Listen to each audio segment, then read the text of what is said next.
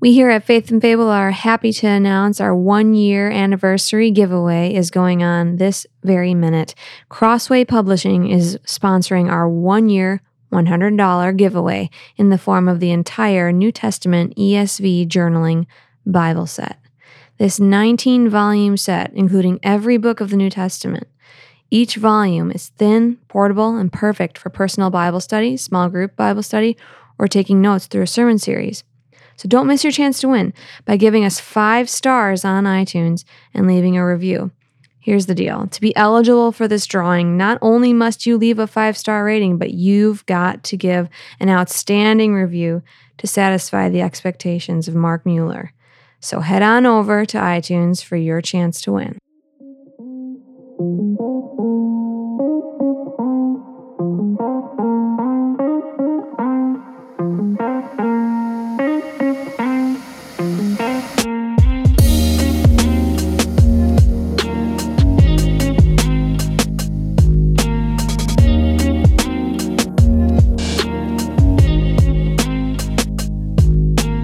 This is Faith and Fable, a pastoral podcast where we discuss common and often controversial topics from a biblical perspective. I'm Mark. I'm Matt Miller. I'm Matt Henry. And I'm Lena. And since you're listening to Faith and Fable right now, just scroll down, if you're on iTunes, and swipe your finger across the stars, and scroll back up and enjoy the rest of this episode. Thank you. All the way to the 5th star.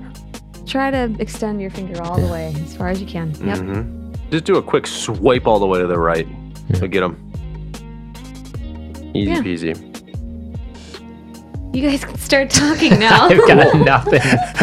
All right. I feel like we should add something to that. Fascinating. I was watching Lane as she's sweeping her hand. I'm like, we should be filming Well, this is the final episode, though, that we're announcing that they should comment on iTunes. Exactly. Right. If they want to be entered to be drawn for this thingy.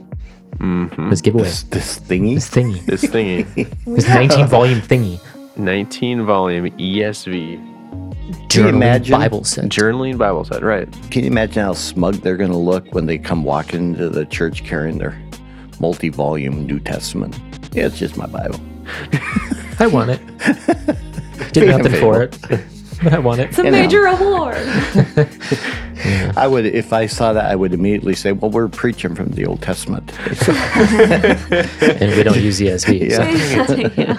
Yeah. But, well, anyway, so we're finishing up actually today the theological anthropology. This is the final episode for that. And so the last few episodes have been working through the aspects of man. And we basically have done just a bunch of lexical work. It's been riveting. Yeah, I know. That's one they're replaying. But we worked through the Old Testament and the New Testament, and we just tried to show how the biblical authors understand the nature of man. And what we hopefully were able to show is that the evidence has overwhelmingly been revealing that man should be understood holistically. And so we've been stressing that point. People have a tendency to view man in terms of his constituent parts, as physical, spiritual, emotional, mental. And the result is that we then seek to deal with man in this compartmentalized way. And we make the assumption that the various issues which plague man must therefore be dealt with in separate ways. But the biblical authors don't really do this. Rather, they see man as having various aspects, but not parts. And while it's a subtle distinction, it's an important one because it has consequences and also ramifications. And so the authors understood man holistically and therefore talk about him and deal with man in a holistic manner. And so that's the point to understand. And so today, again, we're going to finish this thing out and just discuss some 2 systematic issues involving man, namely the essence of man and makeup of man. I remember the first time I studied this whole topic. I was still in Houston, hadn't gone to Bible college or anything, and man, I was thinking I was one smart guy. And I also reading some big words. Yeah, and I was using them and probably boring everyone. And I was wrong. All of that to say, See, you don't want to be me. So we're going to talk about some issues, as he said, systematic theological issues related to man. The first one is the terms dichotomy or trichotomy. And the question is man body and soul / spirit, or is man a body, a soul, and a spirit? So we're going to start off by two rather lengthy quotes, but they're good quotes. I'll do the first one. A view rather popular in conservative Protestant circles has been termed the trichotomous view. It says that man is composed of three elements. The first element is the physical body. A physical nature is something that man has in common with animals and plants. There is no difference in kind between man's body and that of animals and plants. The difference is simply that of degree, as man has a more complex physical structure. The second part of man is the soul. This is a psychological element, the basis of reason, of emotion, of social interrelatedness, and the like. Animals are thought to have a rudimentary soul. Possession of a soul is what distinguishes man and animals from the plants, while the soul of man is much more involved and capable than that of the animals. Their souls are similar in kind. What really distinguishes man from animals is not that he has a more complex and advanced soul, but that he possesses a third element, namely a spirit. This religious element enables the human to perceive spiritual matters and respond to spiritual stimuli. It is the seat of the spiritual qualities of the individual, whereas the personality traits reside in the soul. A goodly portion of trichotomism is indebted to the ancient Greek metaphysics. Except for occasional explicit reference, however, the influence of Greek philosophers is not readily present, and what he means is within the scripture. And that's Franz Delitzsch. I think we agreed that that's how I'm going to pronounce his name, in his book, A System of Biblical Psychology. Yeah. So basically he's saying man, plants, animals all share body and soul. Right. But humans possess this third category called spirit as well, which is that religious component, which is, right. So that's the trichotomous and that position. was what I held in when I lived in Houston. Okay, sure. And I thought that was deep. Boy, you always give away the lead here. Giving away the position. We want to keep them on their toes of which one's right and which one's wrong. Oh. It's a long game, man. I fail. I'm sorry, guys. You guys just tune in next week, and hopefully one of you won. I'm going to go home now. All right. Well, let me give a quote from Millard Erickson's Systematic Theology. He says, probably the most widely held view through most of the history of Christian thought has been the view that man is composed of two elements, a material aspect, the body, and an immaterial component, the soul of spirit. Many of the arguments of dichotomism are, in essence, arguments against the trichotomous conception, which is most theology. They're always writing in reaction to something. The terms spirit and soul often seem to be used interchangeably. Note, for example, Luke 1:46 through 47, which is in all likelihood an example of a parallelism. And this is Mary here. She says, "My soul magnifies the Lord, and my spirit rejoices in God my Savior." Erickson says here the two terms seem virtually equivalent. And that's it's not likely a parallelism, it simply is. Yeah. But I know what you're saying. And then he goes on, there are many other instances. The basic component of man are designed as body and soul, such as Matthew 6:25, 10:28. But body and spirit, we see that in Ecclesiastes 12:7 and 1 Corinthians 5:3 and 5. Death is described as giving up the soul, and you can see the references in the notes, but as a giving up of the spirit. He says, at times the word soul is used in such a way as to be synonymous with one's self or life. Matthew 6:25, for what will it profit a man if he gains the whole world and forfeits his life? And that's the term suke, which we talked about last time. And he says there are also many references to being troubled in spirit, but also as being troubled of soul. And so again, he's just trying to show that how they're the synonymous nature Sure, of soul sure. and spirit. And we've just spent, the past several episodes explaining to that. death, yeah. So that's what he's trying to show here with this dichotomous position. So what are some of the dichotomy All arguments? right. So the first one would be that the terms soul and spirit are often interchangeable when referring to the immaterial parts of, or aspects, of man. Essentially, they seem to speak of the same thing, but in different ways. So their aspect, the way that they're perceived and looking at the situation is slightly different. So you have soul, it seems, but notice that word, that's an important word, seems to be used with making a distinction between man's immaterial aspect versus the material aspect of himself. And then other times you'll see the word spirit, and it seems to be used to refer to the immaterial aspect of man in relation to the immaterial or spiritual realm. And that's where I think this stuff gets fascinating, is you start to see these real subtle, unique aspects of theology that only by doing things very carefully and observing do you start to see. And so now this begins to sound close to the trichotomists. Remember that they say the soul is a reference to a person's physical experience, whereas the spirit is a reference to the spiritual experience. And so they will say that this is what separates the human from animals, and animals can experience that physical aspect, but they can have no religious experience, except for, of course, Balaam and his donkey. Yeah. But well, I'm just saying. But this does work, because when you examine the terms, either can refer to the whole immaterial part of man, and you're going to see that in passages like Matthew 10:28 and 1 Corinthians 7:34. Does not work. I'm sorry. It does not work. Yeah. An important word there. Yeah, glad you added that after I said it.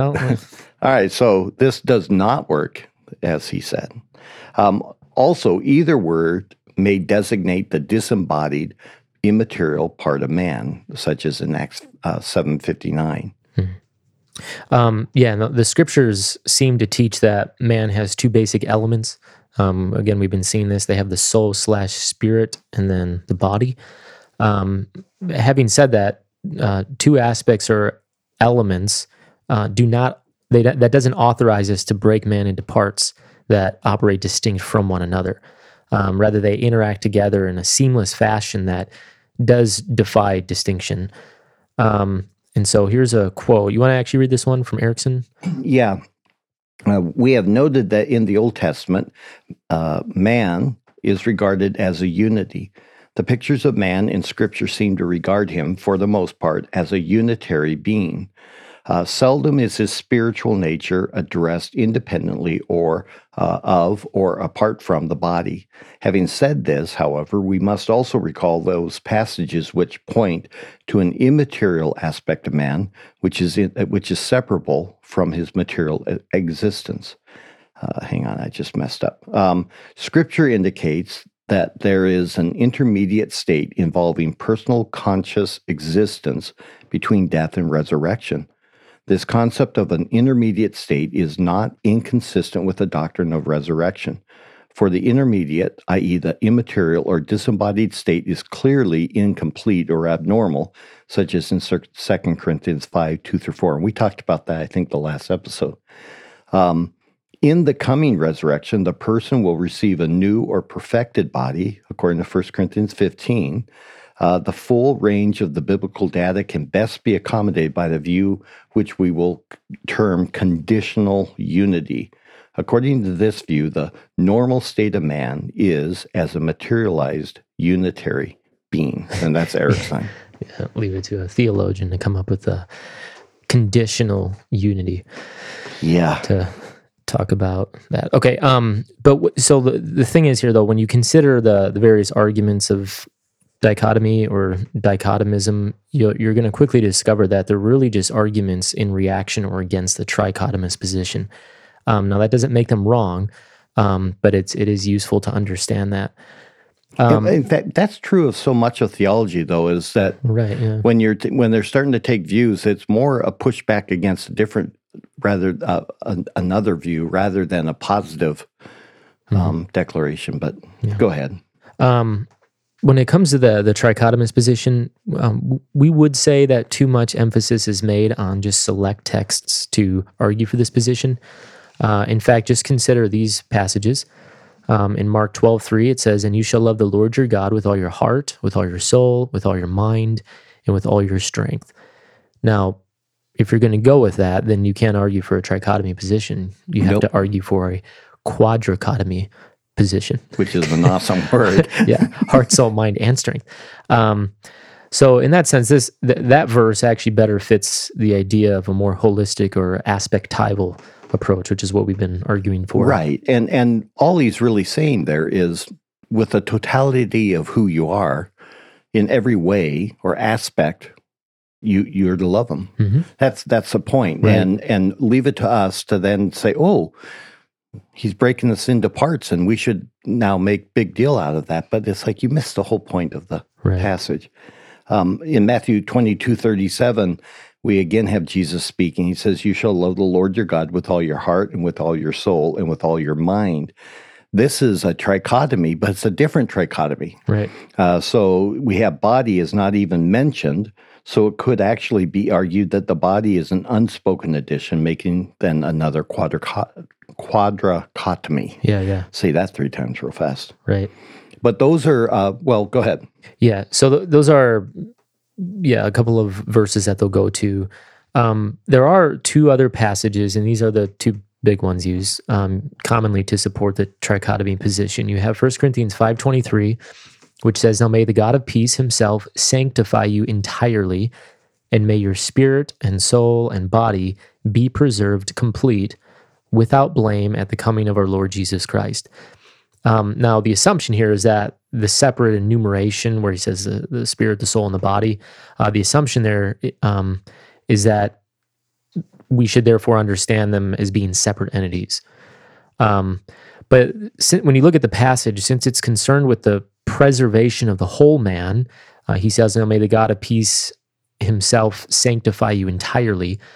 So since the passage is concerned with the whole man, it seems more reasonable to suppose that the piling up of the terms here is for the sake of emphasis rather than definition. And I mean, that's something Guthrie points out in his New Testament theology. In other words, Paul wants the whole man to be sanctified. Which fits with the totality of what the scripture talks about. Yeah. Now, what's interesting, if you do use that verse as a trichotomist, it would actually imply that in the context there, because he's arguing for the sanctification of the whole man, it would imply then that certain aspects of man can be sanctified while others remain unsanctified, if you're going to hold to a trichotomy position. So we'd say that this is nothing more than a figure of speech in this Thessalonians passage. Not to mention, you'd have to argue this verse in the face of virtually the rest of scriptural evidence, which is what we've done in the past few episodes. Right. Well, then there's another favorite, and it's a well-known and well-loved passage. In Hebrews 4:12, it says, "For the word of God is living and active and sharper than any two-edged sword, and piercing as far as the division of soul and spirit, both joints and marrow, and is able to judge the thoughts and intentions of the heart." And so this would only be the only passage left if you wanted to argue for the trichotomous position. So if you choose to view man as 3 based on this passage alone, it would be really against the face of the entirety of the scripture. Having said that, here's why it doesn't hold up. First of all, there is no between in the Greek. Right. So it's not actually implying there is an actual distinction between the two. Notice also that the passage is filled with couplets. And this is, when I saw this, it's like, oh, that makes this verse even better. Mm-hmm. These couplets, the living and active soul and spirit, joints and marrow, thoughts and intentions. And so this helps us understand what the author's doing. He's actually speaking in the figure of speech of hyperbole. What he's showing is how powerful the Word of God truly is, that it can cut even into those places in which there is no separation. How do you distinguish between a thought and an intention of a thought. I mean, where's that line? Right. Well, we can't know. Before modern medicine, how would you ever be able to separate a bone from its marrow? Again, there is no distinction there. They meld together and form a complete unit. And that's the point. The point is to show that there is no true separation, and yet the Word of God is that unique reality that reveals that which is otherwise impossible to reveal. And that's the point of the passage. So it's not even a good argument for trichotomy. Rather, it simply makes the dichotomy position even stronger, because it's talking about how here we are in our holistic reality, and the Word of God can pierce right into the midst of that and bring out what is really there. Yeah. So P.E. in his commentary to the Hebrews. Have you ever used that commentary? Hughes? Yeah. Probably. Yeah, it's a good commentary. I mean, there's points I don't agree with on theology, but it's a good one. Anyhow.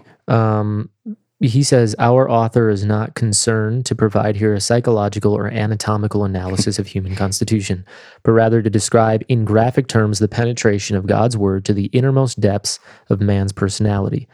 The point is that no separation could be more intimate than that between soul and spirit, or between joints and marrow. The mention of the soul and the spirit and of joints and marrow then serves to convey effectively the notion of the extreme power of penetration of God's word to the very core of man's being. And that's a good summary of that passage. Yeah. So some concluding thoughts on this. You want to give Lewis and Demers's? Sure. In their integrative theology book, I got some guy commenting on my Facebook, and it keeps popping up. So I'm like, sorry. Concerning the imago metaphysically, Paul consistently infers that human nature is dichotomous. The person is a complex unity consisting of spirit and body, and the inner and outer person. Two principal Pauline doctrines, namely the doctrine of redemption and the intermediate state, establish a dichotomy. According to Romans 8:23, salvation in this life is applied to the outer self, or the body. Philippians 1:22-24 attests Paul's longing to leave this earthly body, the sarx, to be with Christ in the disembodied state. So it's important to train ourselves, in conclusion here, not to think of man in the sense of parts. Rather, it's more biblical to see man from different aspects. And these aspects don't create separations within a person, but rather maintain the wholeness of man and help us see how all these aspects are interrelated. An example of this, for instance, would be seen in the realm of apologetical methodology. It's not common for a person to affirm, and this is just an example. It's not uncommon. Yeah, uncommon for a person to affirm something like total depravity in man as an absolute truth, and yet believe that through something like rationalistic argument or by showing evidences and proofs that a person can be persuaded to seek Christ. But the way that they would then do that is by making that unbiblical distinction between the heart, which is totally depraved and does not seek God, with the mind. Yes. Because now you can argue them into pursuing Christ so somehow. And so this is where theology becomes exciting, because you start to see that this is not just a dry, though it may seem dry while you're slogging through these various terms and stuff, it's not, because it does have consequences. We just saw how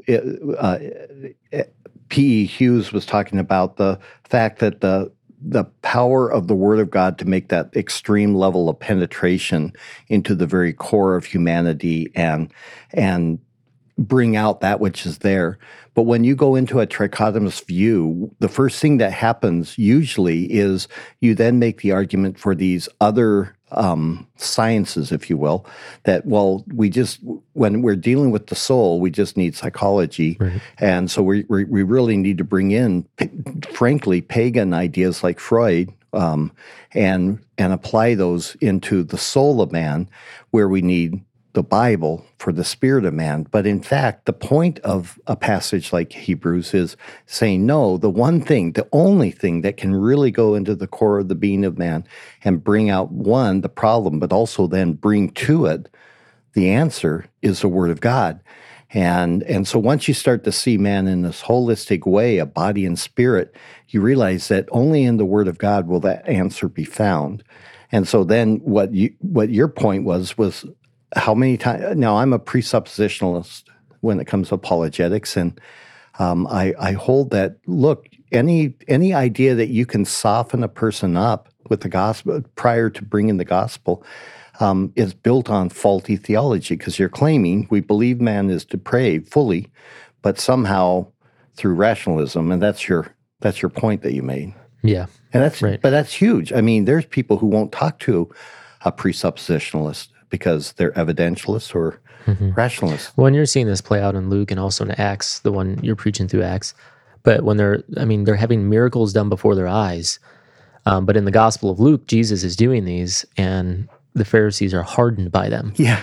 Because even though they're agreeing Yeah. that this actually happened, because it's an issue of a dead heart, not an issue of I need more evidence or proof that you are who you say you are. Yeah, in fact, he dealt with that in John, where there's like, are you the Christ? Tell us plainly. And he's like, I did. Right. And you would not believe. And so he speaks right in there of the fact that your hearts are dead. And you know, I've been telling you everything's so plain and you miss it. Yeah. And I think it encourages me when I'm evangelizing, because then again, it reminds me that my task is to bring the gospel. I can give a reasonable argument. I can give explanation. There's nothing wrong with it, but don't place my hope there. The power of salvation is in the gospel. And understand I'm dealing with the whole of the man. I'm not trying to just talk to some part, if you will. Right. Yeah, and then, unless you think we're exaggerating that one, then work through the Gospels and see how many times Jesus, knowing what's in their heart, refuses then to do miracles. Yeah. Because that all the more, he knows that that's not what's going to convince him or persuade him. Yeah, it's fascinating and worth thinking about. Yeah. Okay, so the next aspect that we'll deal with is the origin of man's immaterial essence. In other words, the soul/spirit. And the two fancy words for that is traducianism or creationism. So do you want to read the first quote? Yeah. So this comes from Grudem's theology. He says, creationism is the view that God creates a new soul for each person and sends it to that person's body sometime between conception and birth. Traducianism, on the other hand, holds that the soul, as well as the body of a child, are inherited from the baby's mother and father at the time of conception. Both views have had numerous defenders in the history of the Church, with creationism eventually becoming the prevailing view in the Roman Catholic Church. Luther was in favor of traducianism, while Calvin favored creationism. On the other hand, there are some later Calvinist theologians, such as Jonathan Edwards and A.G. Strong, who favored probably A.H. Strong. I was going to say that's A.H. Yeah, but that's a miss. What's new? And A.H. Strong, who favored traducianism, as do most Lutherans today. Creationism has had many modern evangelical advocates as well. yeah, so behind all of this is a philosophical question that deals with the omniscience of God. Essentially, so again, right there, we're seeing how you can look at all your systematics, and if you keep them separate, you're still going to go astray. You've got to understand that they're interacting with each other. So here it's with the omniscience of God. Essentially, what the question is whether our souls were in existence before the body. The argument has been offered over the centuries that it's almost impossible to distinguish between God's eternal knowledge of each soul and the pre-existence of that soul. That's getting into kind of heavy waters right there. What's the how do you distinguish if God has always known your soul? Then didn't you exist in some aspect? Simply because your soul was in His mind. Right. In other words, the fact that we've all been eternally known by God, did we not then essentially exist in His mind before we were conceived? Again, that's a very philosophical idea. It's not at all necessarily helpful, but it's fun to think about. Right. So in the early church origin, he began to teach the pre-existence of the soul. And so here is something from Buswell's systematic theology, or Buswell, however you want to pronounce it. He said, Origen held that the soul had been through many previous incarnations in which it had incurred sinfulness. His views were not very different from the transmigration doctrine of Plato and the Greeks in general. Well, that's Origen. The pre-existence theory has never been acceptable to Orthodox Christian theologians. It is wholly absent from the Bible and quite inconsistent with the eschatological doctrines of eternal life or the eternal punishment of the individual. In other words, if you're going through these if you're being reincarnated over and over again, you're not dealing with the afterlife as the Bible explains it, right. Which is you then, it's appointed once for man to die, then face judgment, as Hebrews says. I get really tired of Origen popping up. His influence is incredible on theology, and very little of it helpful. He was an early one, yeah. Yeah. So why care? Well, people are like... If you're still listening. At one level, the issue has no concern. I mean, nobody really cares. It's a small part of theological debate. It's what theologians do because that's what they do. And yet, at another level, there are real questions related to original sin and the holiness of God. And so the question is, as a child is created, does he create a sinful child? That's, right. You're like, oh. And then all of a sudden, maybe you want to take a sip of your beer or whatever and say, maybe we should talk about this. Here's another one. And I know of he's now with the Lord, but there was a pastor, a very prominent pastor in Houston when I was just learning all of this. And he argued that the soul was not created until birth. And so the question is, does a person have freedom to abort an unborn child because they're not yet in possession of the soul? And so you're like, whoa, you went there. And yet they did. And so he actually argued that it's totally okay at this point. That literally is just a thing of tissue. Yeah. It might be alive, but it's not a living soul. Yeah. And so while it's somewhat obscure conversation, it really does end up having some real life possibilities and consequences when people are looking. And I think that's probably more the key, when people are looking for a way to give an excuse for certain actions. Yeah. Well, let me say a word then about Traducianism. This is basically the idea that the spirit of a person is, again, brought into existence, but through the natural process of procreation. So just there's some direct scriptural proof texts that they'll use, and you can check those out in the show notes. But then there's also some indirect scriptural proof texts, such as Genesis 2:1-3. It's the idea that God rests on the seventh day. And so the point is that now God has ceased from creating. And so any person who's now born is simply born via a natural process. And this includes, of course, the spirit soul. You got Exodus 20:11, and then also Luke 1:34-35. In that one, you got the birth of Jesus, and Joseph, of course, is not the father, but we know that God is the father. And so they'll say if Joseph was the father, as the argument goes, then Jesus would have inherited a sinful soul or spirit. But again, the implication is that the soul or the spirit is brought into being through the natural act of procreation. Right. Therefore, this is why the father had, via the spirit, had to implant Mary. Right. Which is always awkward how you say it. I don't know what Yeah. Creationism. This is the view then that states that the human parent creates a physical body, but that God is uniquely creating the spirit or the soul. Again, in our show notes, we have several passages that you can look at if you're really, really wanting to see it. But they have some proof texts, such as in Ecclesiastes 12:7, Isaiah 57:16. I'll read for you Hebrews. Oh, actually, Linda, you want to read the Hebrews 12, verse 9? Furthermore, we had earthly fathers to discipline us, and we respected them. Shall we not much rather be subjected to the Father of spirits and live? Okay. So the idea is the term, the Father of spirits. So, see, he's the one that's bringing the spirits in. I think they're pressing that a bit, but hey.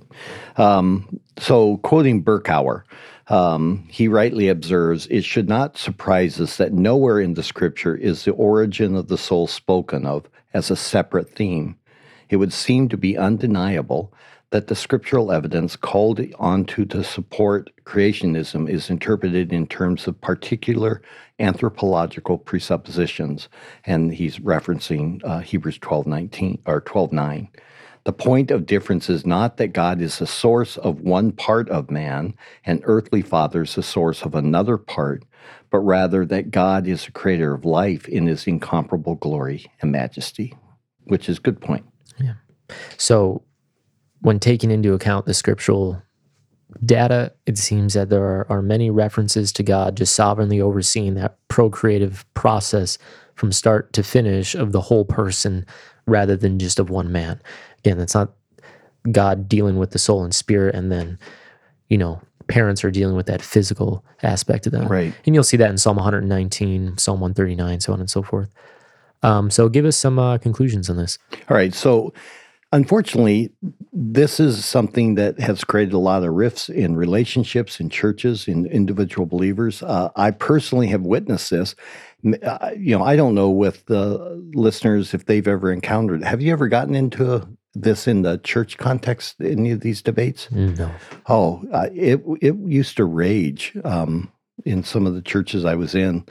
And it went way, way beyond what it should have. And it also was frustrating because it usually left the realm of Scripture and you were just planting your flag. But to hold to a creationist position can cause a person to begin to develop this unbiblical dualism between spirit and body. And we have been fighting that, this whole aspect of anthropology. Don't look at it in parts.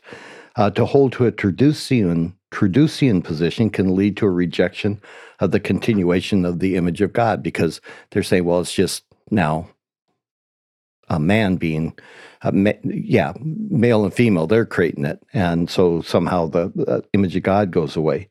Really, again, it seems best to see that the entire person is created and reproduced in conception. But it doesn't mean that only man is involved in that conception. A charge that's often leveled against a Traducian is a Traducian position. God is clearly and intimately involved in the opening and the closing of wombs. In fact, he is infinitely involved in the entire creating and fashioning of each person. So like in Psalm 139, verse 14, I will give thanks to you. Why? For I am fearfully and wonderfully made.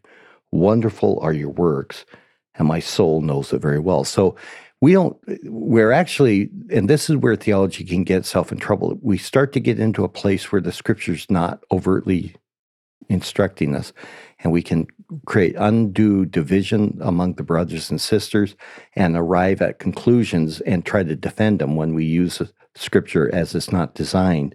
The reality is that there is a mystery here, and it always has been a mystery of how these two cells, become a living being. Yep. So those are our thoughts. And with that brings theological anthropology to a close. We do hope this has been of some help to you and at least gives you a good place to start thinking on some of these issues. It can be complex, sometimes heated, at least the consequences of ideas. Yeah. But nevertheless, a good conversation to have. Remember, all thoughts, ideas, and theologies of Scripture have consequences. And so we'd say it's important to get it right, or at least talk about it well. But next time we'll jump into hamartiology, or the doctrine of sin. But until then, make sure to tune in, join the conversation, let us know what you think about the essence of man. Leave us 5-star reviews and comments on iTunes for your chance to win the entire New Testament set of Crossway Journaling Bibles. And don't forget to like, share, comment, rate, and review. Hit us up on our new Twitter account and tell all your friends.